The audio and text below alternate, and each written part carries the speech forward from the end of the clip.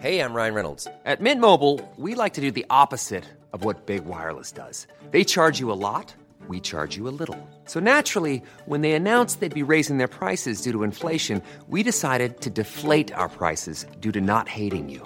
That's right. We're cutting the price of Mint Unlimited from $30 a month to just $15 a month. Give it a try at mintmobile.com/switch. $45 up front for 3 months plus taxes and fees. Promo rate for new customers for limited time. Unlimited more than 40 gigabytes per month. Slows full terms at mintmobile.com. So you guys, hypothetically, if you wanted to forcibly clear a public park, which one would you clear? Does it have to be a public municipal park? No, I mean, let's just think park broadly. Like Lafayette Square has been done. So like if you were clearing a park, I mean, I might like to clear Rock Creek Park just so I can have it all to myself. Oh, yeah. Yeah, I was rollerbladers. I was thinking of all kinds of national parks. Yosemite, just clear it. Get rid of all the people in Yosemite. I would clear out a theme park so I could just ride roller coasters over and over again. Yeah. Could I get Bill Barr to do that for me? I think if I could clear one national park, it would be one close to my house that's green with lots of trees and actually a lovely place to hang out, but always too freaking crowded. Like, Logan Circle. Oh, that's a good one. Clear Logan Circle. And I wouldn't even bring a Bible. Actually, I'll tell you what I would clear. Okay. Next spring, early spring, I would forcibly clear the Tidal Basin area so that I could take a walk near the cherry blossoms without dealing with a crowd. Okay. Wow. Without getting pushed into the Tidal Basin. I think I'm going to vote for that one too. Yeah, me too. Definitely. Do you ever heard that phrase, if it's tourist season, how come we can't shoot them? No. We can forcibly clear them. We don't have to shoot them. That's totally different. DC, where we only forcibly clear you.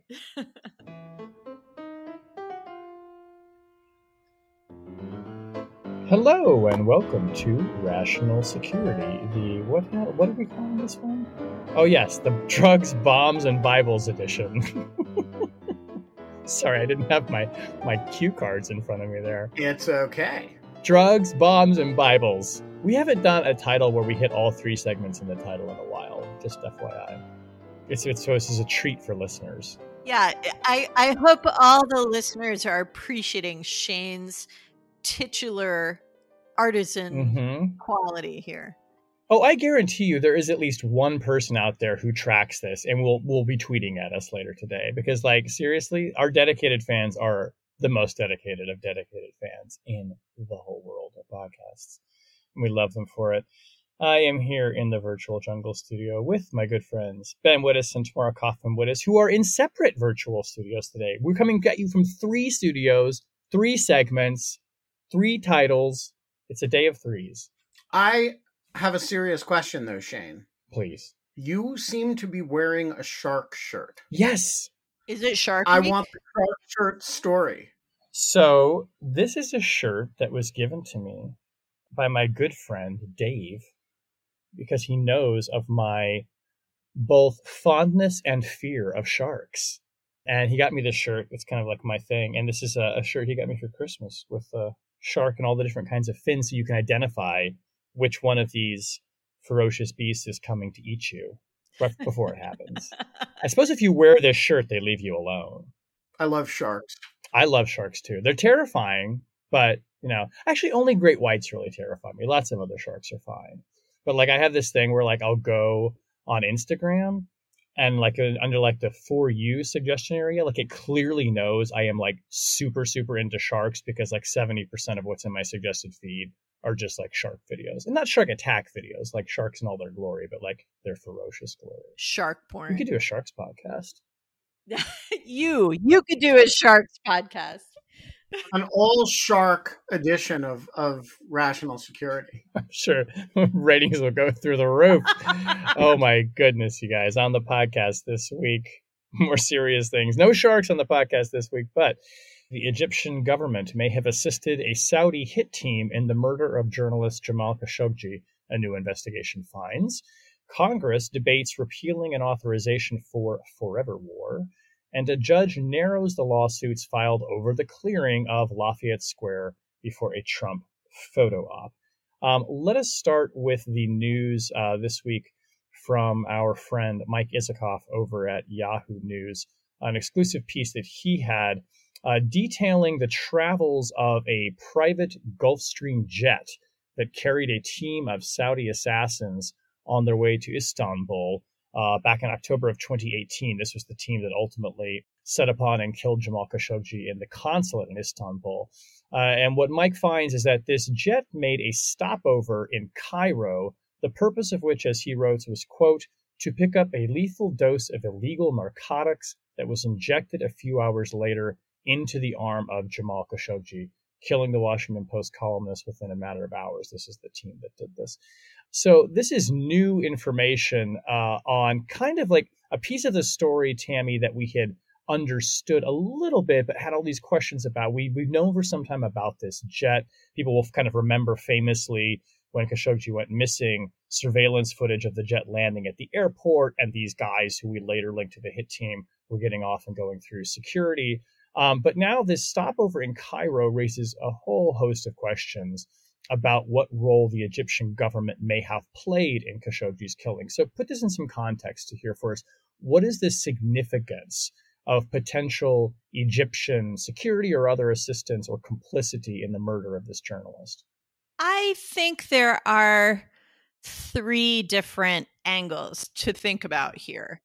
The first is just the very simple norm violation, kind of international norms dimension of this.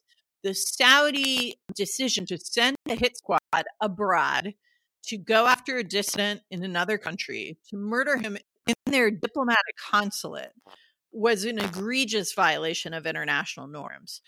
And, you know, you would expect a country like that to be operating on their own when they're engaged in such an egregious violation. So that they had international cooperation with another government, sovereign government, you know, I think points to the second challenge, which is the extent to which this kind of practice, going after dissidents, is something that, you know, forges a coalition among autocratic governments. The Russians have done it on their own. The Belarusians have now done it on their own. The Saudis have done it on their own. The Turks, for their part, have tried to do it. But, you know, President Biden talks about authoritarian coalitions and authoritarian alliances. Well, this seems to be such an alliance in action if the Egyptian government actually actively contributed by giving the drugs that were used to subdue Jamal. And then finally, you know, there's the sort of Egyptian dimension of this. Human rights groups have noted the number of disappeared in Egypt escalating since the period of the coup by which now President Sisi took power.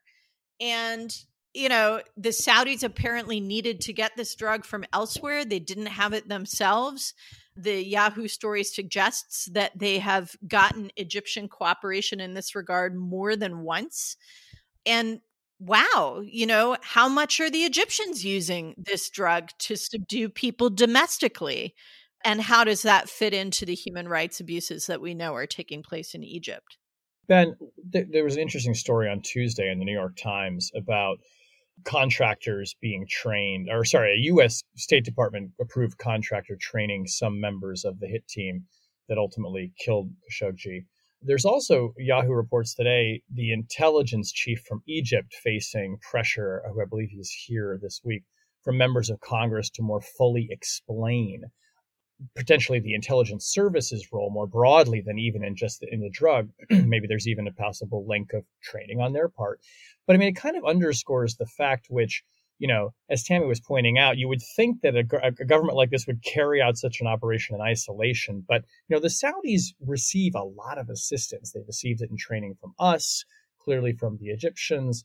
I mean, it sort of just begs the question of whether we should be looking more deeply at not just the murder of Khashoggi, but like the whole relationship and the nature by which foreign governments are assisting and training this Saudi intelligence service, which, you know, is not particularly known as being maybe the most skilled, has relied on a lot of foreign assistance. and now seems to have pretty well run amok. Yeah. So, first of all, when you get in bed with authoritarian, or in this case, super authoritarian governments with really nasty secret police organizations, you should not expect to come out of it looking good.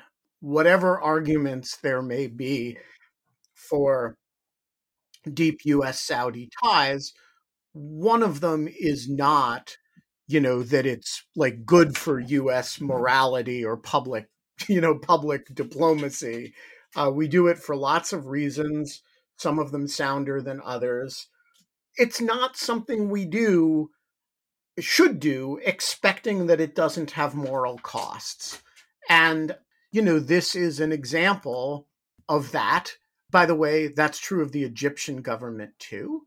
And I do think we should constantly be evaluating and reevaluating what we're getting from these relationships and whether it justifies the moral costs that we're paying. We certainly shouldn't be training hit teams or dismemberment teams. Should we be training teams, people in these intelligence agencies, with an awareness that they're going to use our training for things that we wouldn't countenance or certainly wouldn't train them to do? Yeah, we should always be aware of that. And I do think having a sort of top to bottom look at, what is happening when we get in bed with these intelligence agencies, and that is different from country to country. Like, I don't think the Jordanians, who we have a particularly close intelligence relationship, are out there murdering a whole lot of people. But I do think this is a matter that, we should be thinking about all the time, because, you never really know when people that you train thinking they're going to use it for counterterrorism purposes turn around and define what we call journalism as terrorism and, dismember a journalist. So I do think some of it is kind of baked into the nature of the US Saudi relationship. They also quite openly behead people for engaging in what we would call consensual sexual activity. So I mean, some of it's just baked into the nature of the relationship. But for exactly that reason, I think we should always be evaluating the nature of the relationship. Tammy. So, Ben's fundamental point is that authoritarians are going to authoritarian. And that's obviously correct and has clear implications for how the United States should and shouldn't cooperate with them. But I think that there's a layer deeper or more specific that we can go following that logic, which is that, the members of the Saudi hit squad that murdered Jamal, who were trained in the United States, were trained in the United States because they're members of the personal guard of the king. And the training that they underwent was, defensive training, right? And so it's not necessarily that they are using the training they got from the United States for this nefarious purpose. But what we know now is that this unit of the many varied Saudi security forces, although it is said to be a royal guard, is also sent abroad as part of hit squads. And so the clear conclusion that the US government should draw from that is that we should not be providing training to any members of that service, because members of that service have participated in assassination. So it's sort of taking the spirit or the logic of the Leahy Law, which requires the United States to determine which military units that had U.S. equipment used them to abuse human rights and then to withdraw support from those units. It would extend that logic more broadly. I think there's another set of specific policy questions in terms of U.S. military and police training that grows out of this, which is, you know, a lot of what the US does in working with police forces in authoritarian countries or intelligence forces in authoritarian countries, we do in the name of liberalizing reform. We say, oh, well, if we don't want an authoritarian police force to beat suspects into giving forced confessions, we should train them in forensics so that they can make their case on the basis of evidence, right? And that's the logic we use to justify the training. But Ben's point that authoritarians are going to authoritarian is a good reminder that sometimes that logic is simply a story we tell ourselves. And that maybe the real answer is we shouldn't be working with police forces and security forces in authoritarian states. We should cooperate with authoritarian states in other ways, but not in that way.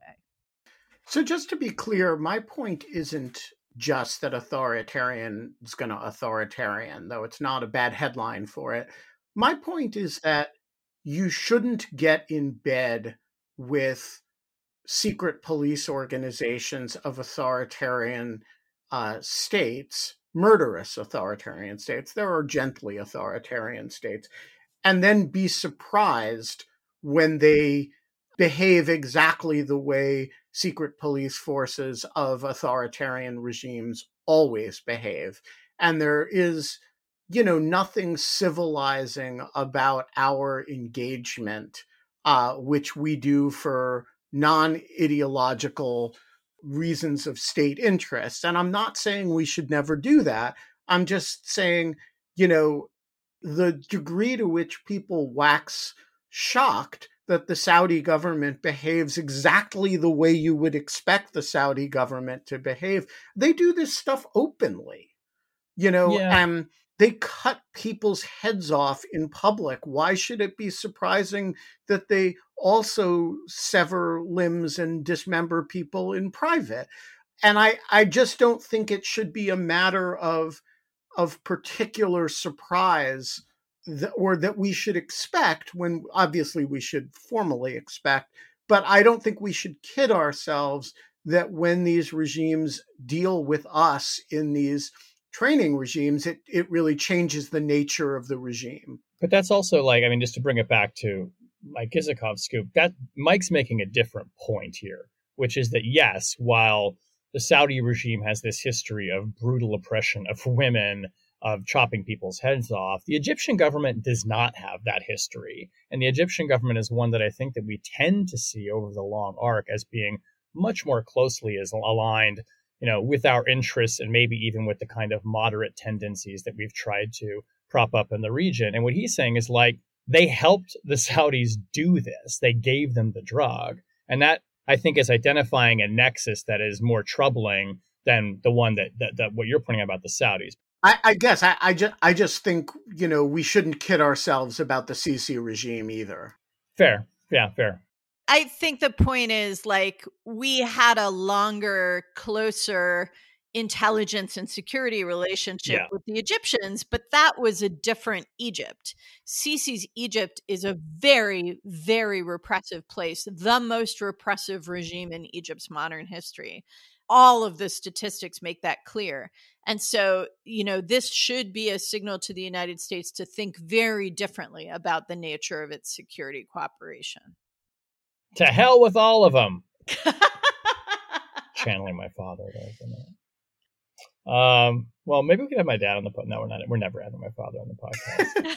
I mean, if he really insists. If we ever have a serious discussion of cancer on the podcast, we can have my dad. Yeah. Okay. Yeah. There you go. We could have the dad's edition. Oh, no, please. The Father's Day edition of Rational Security. Tammy's dad, Shane's dad, and Ben's dad get together and see if they have bad idea. This is such a bad idea. There better not be a groundswell of fan clamoring for this. Let's move on. Closer to home, and yet also matters far afield. Reading from a Reuters report here from Monday, a U.S. Senate committee's vote on the repeal of the 2002 authorization for use of military force that allowed the war in Iraq was delayed for at least a day, as 5 Republicans on Monday requested a public and hearing and a classified briefing. This is coming from the Senate. 5 members are Mitt Romney, Mike Rounds, Marco Rubio, Ron Johnson, and Bill Hagerty have requested this delay on the repeal of the 2002 AUMF. There is a bipartisan majority in the House, which backed legislation to repeal it. President Biden is in favor of repealing it as well. So, Ben, to get us started, this AUMF authorizes what exactly? Kind of give us, I guess there have been, AUMF gets thrown around a lot over the years. Remind us this particular one and its genesis. And then let's talk about why it's stalling in the Senate despite bipartisan majorities to repeal it.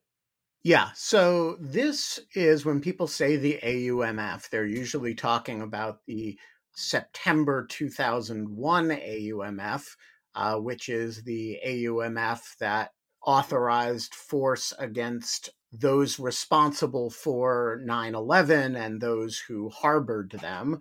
That is usually just called the AUMF, kind of the way New York is called the city or something like that.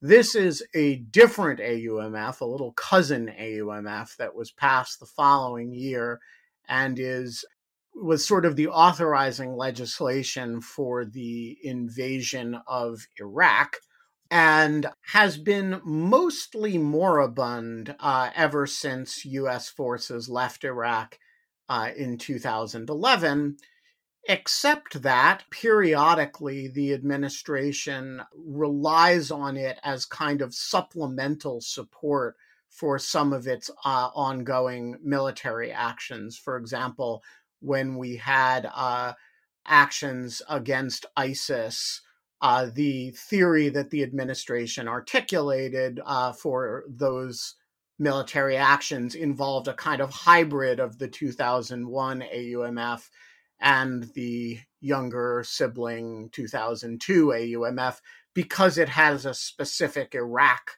nexus. Those arguments I've always thought were kind of weak, to be honest, which is another way of saying that the 2002 AUMF isn't doing a whole lot of work these days, which is why the administration doesn't mind if it gets repealed. Repealing it, consequently, however, also doesn't do a lot since we're not relying on it all that much, which is why this is I think, mostly, but not entirely symbolic issue, not unimportant in its symbolism.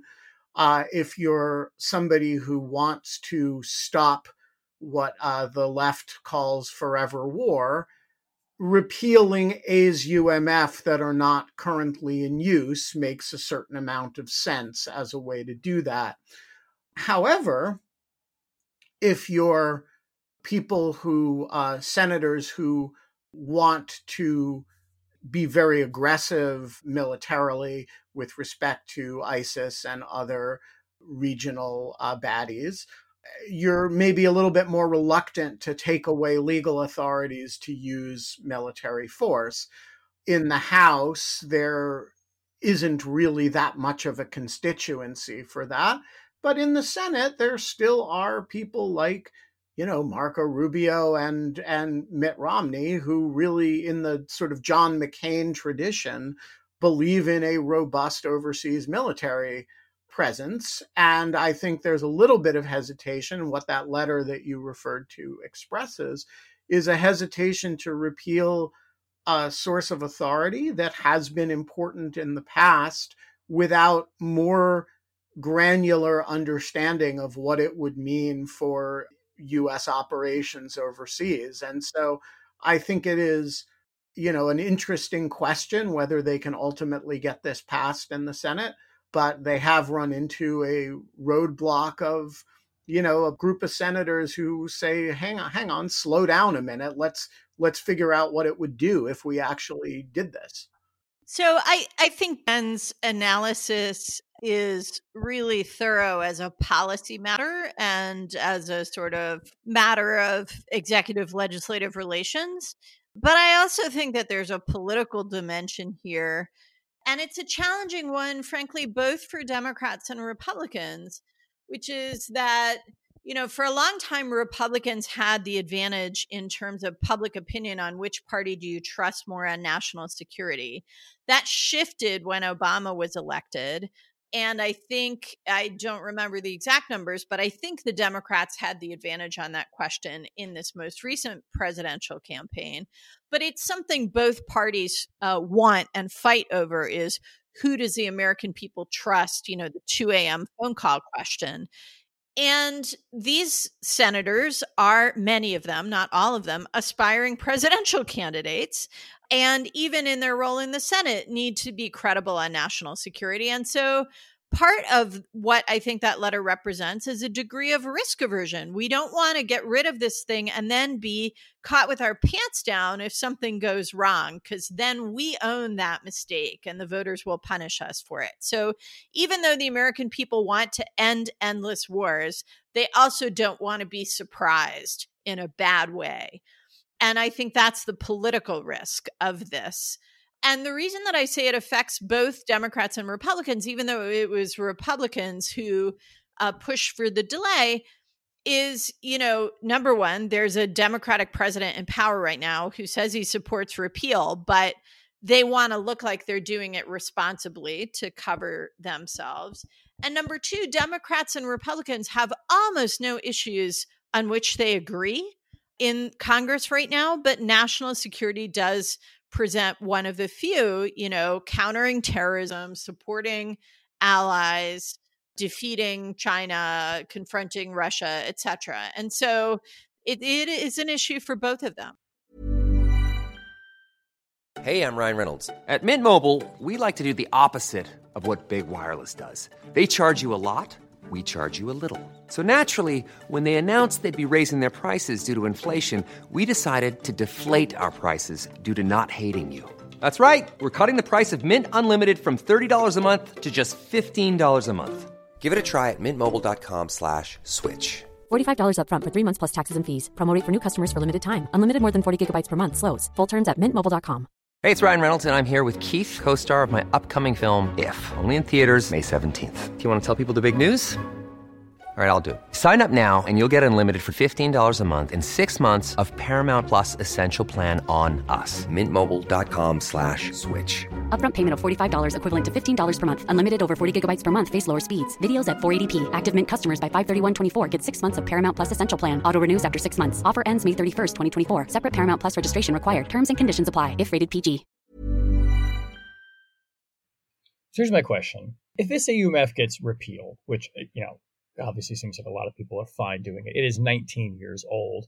I don't think we're invading Iraq anytime soon again, but obviously it allows all these other things to, you know, to be invaded, I suppose.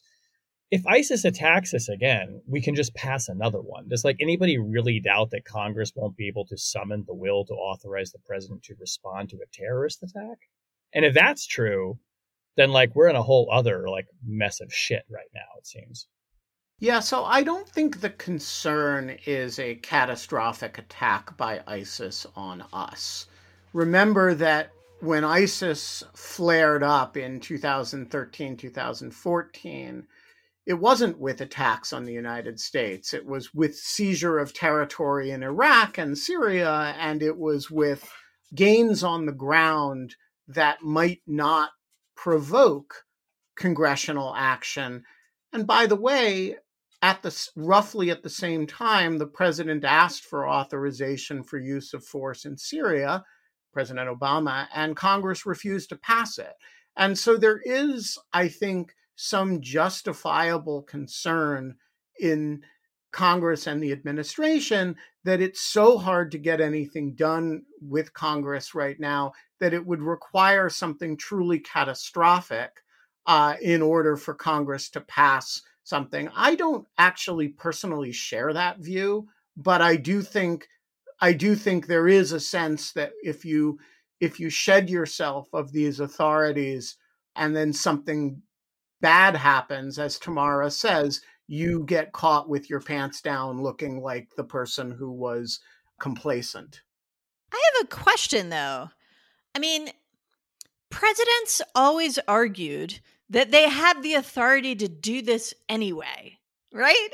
Like, if there were some situation that the U.S. had to respond to, they would claim inherent authority. So, like, I understand that these two wars got us AUMFs because they were invasions in a way. But the president was going to go ahead and do it anyway. It seemed pretty clear. And they were both major undertakings in a way that responding to a future attack would likely not be. So why do we actually need an AUMF at all?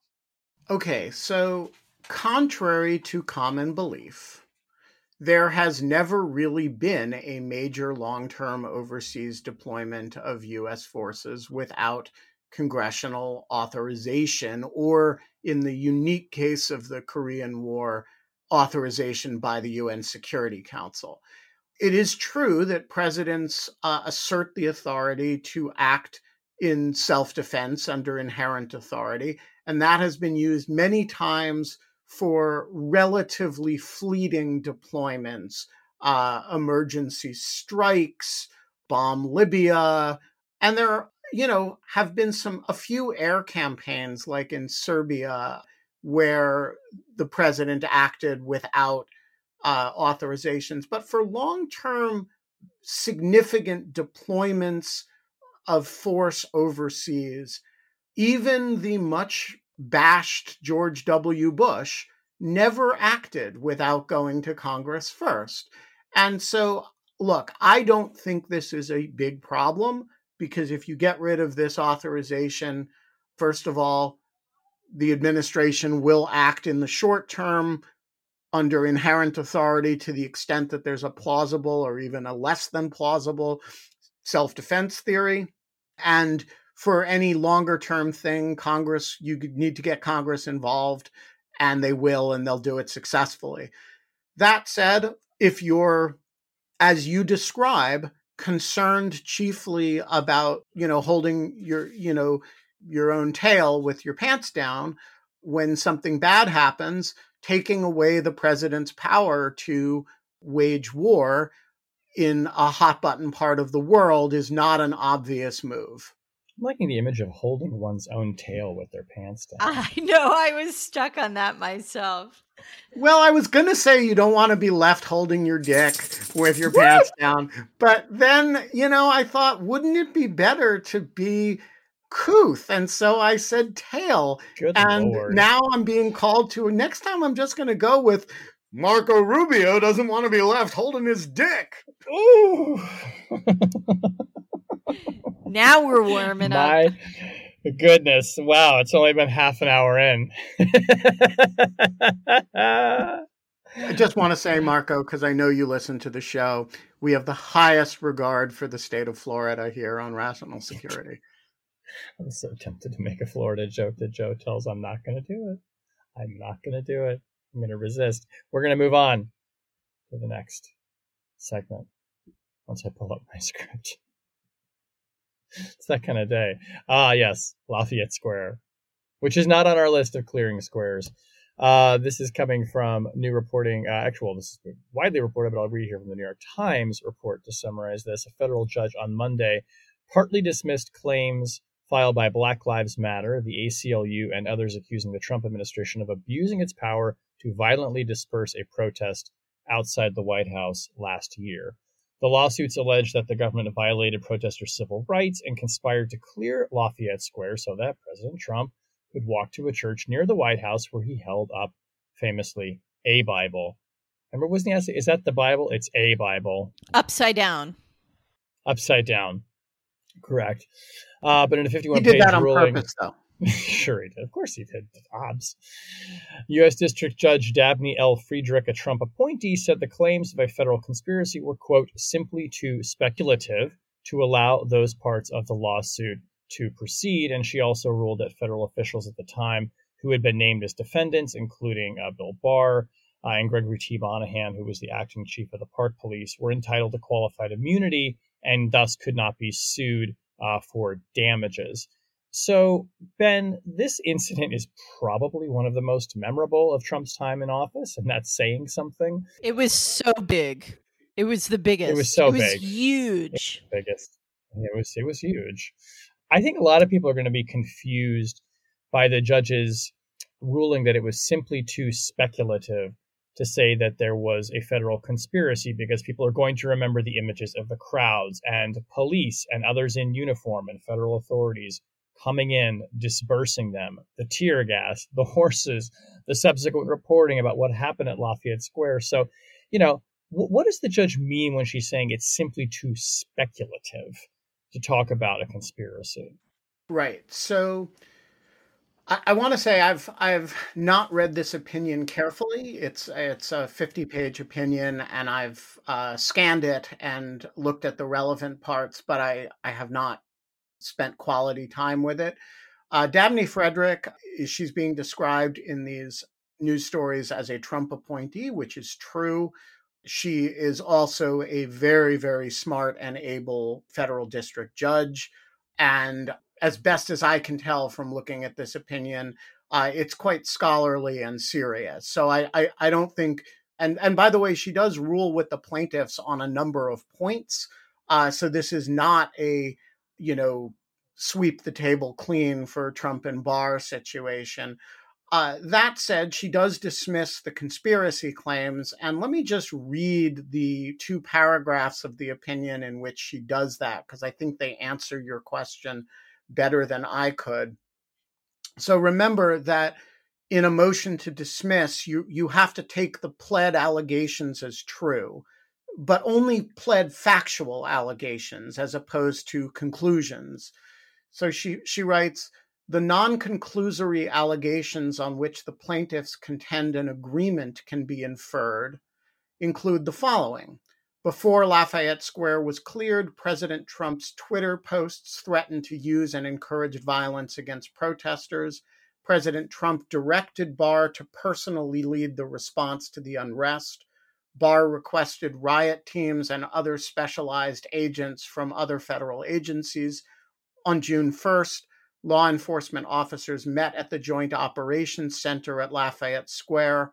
Before the square was cleared, Barr was seen meeting with federal law enforcement personnel and pointing north toward St. John's Church. Federal D.C. and Arlington officers used the same type of force to disperse demonstrators. And Barr and Esper walked with the president to St. John's Church after the square was cleared. These allegations, taken as true, do not show sufficient events, conversations, or documents indicating an agreement or meeting of the minds amongst the defendants to violate plaintiffs' rights based on their membership in a protected class. Rather, they demonstrate only that these officials were communicating with each other on June 1st, prior to and after the clearing of Lafayette Square. Merely alleging that the defendant officials communicated without alleging any details of those communications that suggests an unlawful agreement cannot justify inferring the requisite agreement for a conspiracy.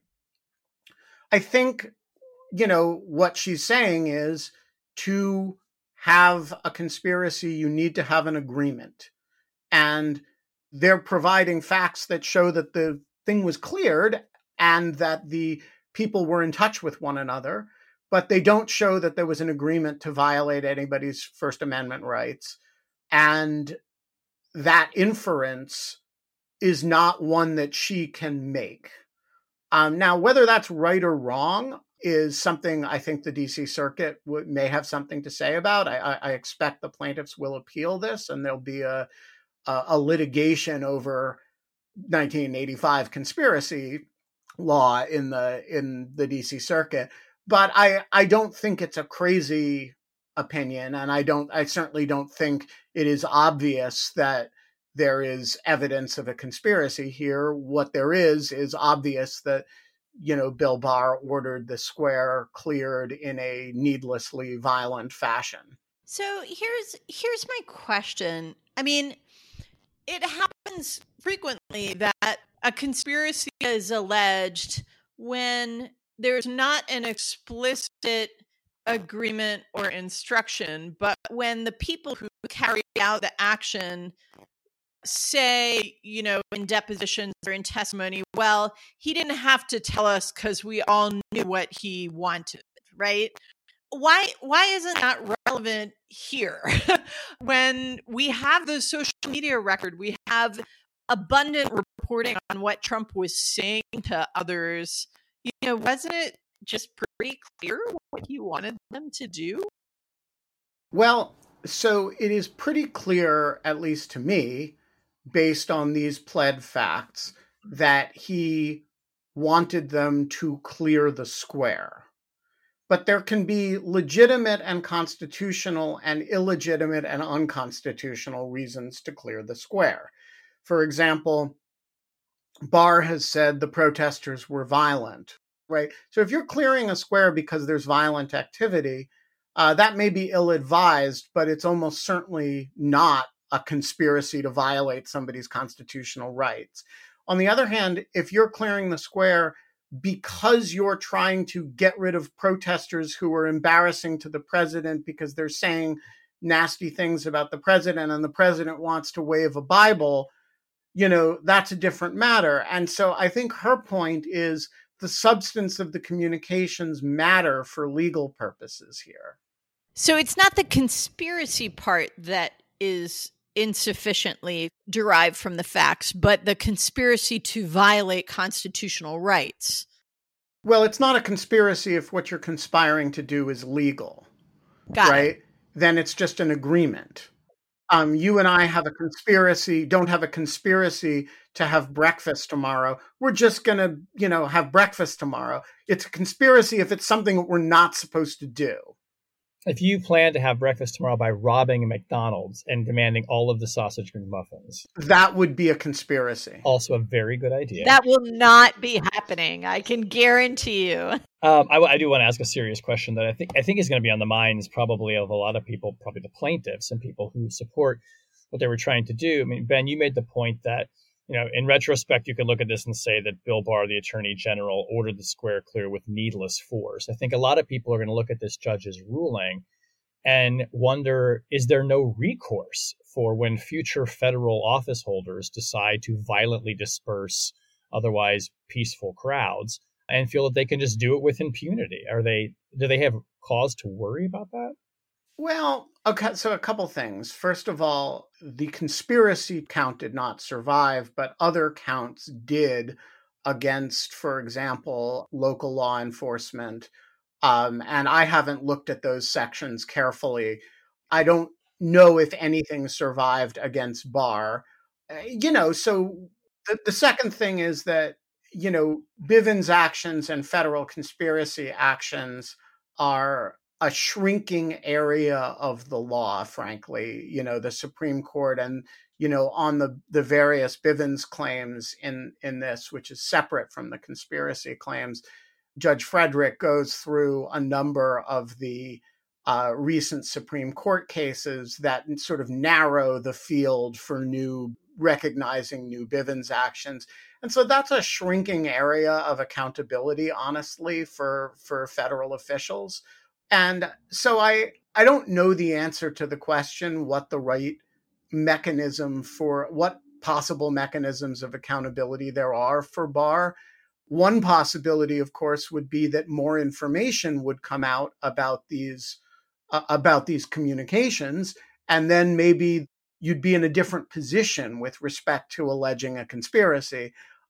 I don't think civil actions by people against the attorney general for this incident are likely to be successful. All right, let us go on to something that I'm sure will be successful. Let's talk about our object lessons. Cami, why don't you do yours first? Okay, so my object actually relates to the first story that's covered today on the podcast. And this object is a new podcast from Michael Isikoff. It's the new series a new season, of Conspiracyland, which is the result of more than a year's worth of work by Michael Isikoff and colleagues to investigate the life and the murder of Jamal Khashoggi. The first 3 episodes are out already. I listened to them over the last several days. The news that we talked about in the first segment is only one of the pieces of original reporting and news revelation in the podcast series. It's well worth listening to. One of the things that Isikoff does really well is go back into Jamal Khashoggi's early years of his career.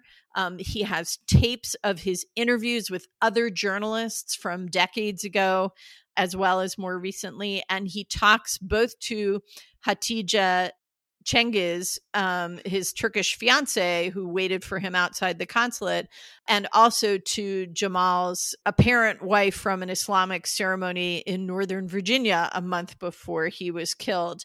And both of those women give really great insight into how Jamal thought about the Saudi regime in his final days. Very cool. And if you haven't yet, go back and listen to season 1 of Conspiracyland, which was about the Seth Rich murder. And the whole crazy, genuinely crazy conspiracies behind that. It was great stuff. My object, actually, it's like the weirdest log rolling for Yahoo News today, you guys. This is an article by our friend Danny Kleidman, Mike Isikoff's partner in Skullduggery, also a very good podcast. Rational Security brought to you today by Skullduggery. Of a very good interview that Danny did with the DNI of Real Haynes, which, among other things, touched upon her views on the intelligence review that President Biden has ordered to try to determine the origins of the COVID-19 pandemic. And she was actually, I thought she was pretty revealing in some ways. She talked about their desire to, find a smoking gun, but that it might not ever happen. So she's clearly setting expectations. But she goes on at some length here. This is the first time she's talked about, or any senior officials talked about, what the review consists of. And we'll post a link to it on the show page. But what I found was notable is that in addition to going back and reviewing existing intelligence, she confirmed, which I think others of us have reported or even suspected, that they're going to try to acquire new intelligence bearing on this question. So I think that this is a good example here of the DNI giving some sense that this 90-day review is, this isn't merely a box checking exercise. This appears to be aimed at trying to acquire new information that might bear on this big question everyone is asking, where did the virus originate? But she's also saying, don't get your hopes up, which, is what you would expect a senior intelligence official to say, since smoking guns rarely materialize and things like this. But it's a newsworthy interview. Can I ask you a question about that? Yeah. So I read that as like a strategic decision by the DNI to go out there and say, we are looking for new intelligence on this, by way of having that statement provoke chatter among people that we have coverage of in China. In other words, senior U.S. official goes out there and says, we don't have a smoking gun, but we've got some tantalizing shit. And then with the hope that some people who know stuff, who we have intelligence cover of one means or another, are quickly emailing to each other or calling each other and saying, hey, did you hear what the fucking DNI said we did? She got it. It's like, she knows so much more than we thought. Did you read it that way, or did you read it as primarily for domestic consumption? I suppose I didn't read it. That wasn't my initial reaction to it. But to react to it now, yeah, maybe. There was also President Biden coming out and saying, we're going to do a review. And by the way, there's an element in our intelligence community, that actually thinks the lab leak maybe is plausible. But, in terms of her saying we're seeking new intelligence and going on to describe these kind of teams they put together, yeah, sure. I mean, look at it this way. What does it feels hurt? Like they're shaking the trees. I think they're definitely, I'm sure in other ways they've been doing that too. And from her perspective, like, what's the harm? It's like, it may have the effect of, as you said, provoking some chatter that maybe shakes something loose. And B, is a level of, expectation setting for a domestic audience. She's coming out and saying, we're looking really hard and taking this seriously, but if we come up empty, you have to be, prepared for that. And so it's like, there's kind of this weird radical transparency from the intelligence community and the White House around this question, which is not to say they're being completely forthcoming, but usually on reviews of this nature, of reviews of anything related to intelligence, you generally don't have the president coming out and revealing confidence levels when it's a work in progress and then having the DNI do this. So, I like your idea because frankly, the political domestic consumption piece, they kind of had covered. So, we'll see. Who knows? I would imagine those people would be lower down the chain that we would be trying to provoke in China, though. Like we need like somebody to collect, like this rumored defector who apparently doesn't exist, to like turn themselves in and say, like, I'll show you where we kept the test tube. Yeah, I also think this radical transparency is what the Biden-Harris administration promised that they would do on intelligence, and with an effort to rebuild the nonpartisan credibility of intelligence analysis, not just for the American public, but in general. So I think this is of a piece with what they promised. Yeah, I agree. Ben, round us out. I also have a log rolling podcast recommendation, but it's not for Yahoo News. Damn, it is for the Lawfare podcast, Rational Security's beloved sister podcast. Older aunt is how I think of it. Yes. David Criss, the great national security scholar and former head of the Justice Department's National Security Division, has been doing a cool project for the Lawfare podcast of interviewing the official historians of Five Eyes intelligence organizations. Most recently, we are running a two-installment part of his discussion with the historian of the FBI, John Fox. And it is a rollicking good conversation through the history of the FBI back from its earliest days as the Bureau of Investigation. And it's super good fun. And, because he knows all this stuff, David knows all the right questions to ask. And so the first half of this interview is now out. The second half will, I think, be out soon. So check it out. They have been good. And to your point, too, about David as an interviewer, it's also, yes, he knows the answers to these questions, but also like because he's such a self-professed like Intel geek, there's an enthusiasm. Yeah, and it's great. There's like an enthusiasm that you love in an interviewer because even if the subject is kind of alien to you, like two people having a great time talking about it is just interesting. So, David Criss, come on, Rational Security. Nerd out. Nerd out. We love it. We love that. That's what we like to do here. But that'll be all we're doing for today because it's the end of the podcast, you guys. Rational Security is, of course, a production of Lawfare. You can find our show page at lawfareblog.com. We don't have a historian of Rational Security, but if we did, we would sell like bobblehead dolls of him. We should, though. Yeah, we should. Maybe Susan could be the Rational Security historian. Yeah. But Susan hasn't been here from the beginning. I think Jen Patja Howell should be the Rational. Oh, there you go. Good call. That's your new title, Jen. Please amend that to the show page. You can follow us on Twitter at RATL Security. You can find us on Facebook, a long and distinguished history that we have on Facebook. Whenever you download the podcast, please be sure to leave a rating and a review. We love to see those reviews and share the podcast with your friends. Share it with other people who listen to podcasts or make podcasts. Share it with friends at Yahoo. We love Yahoo. They're great. Log roll it, Tell them baby. to sponsor us. Log roll the podcast. Our audio engineer this week is Hamza Shitu. The show is produced and edited by the aforementioned historian Jen Patja Howell.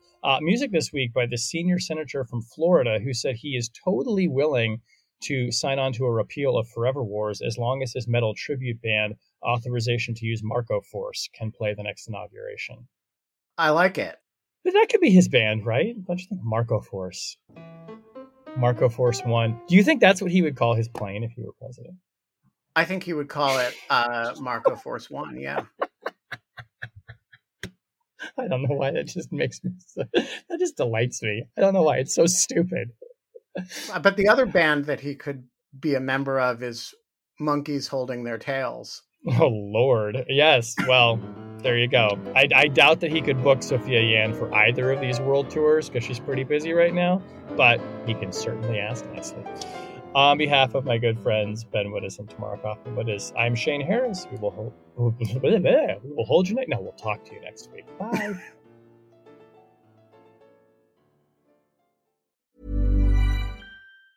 Hey, it's Danny Pellegrino from Everything Iconic. Ready to upgrade your style game without blowing your budget? Check out Quince. They've got all the good stuff, shirts and polos, activewear, and fine leather goods, all at 50 to 80% less than other high-end brands. And the best part? They're all about safe, ethical, and responsible manufacturing. Get that luxury vibe without the luxury price tag. Hit up quince.com/upgrade for free shipping and 365-day returns on your next order. That's quince.com/upgrade.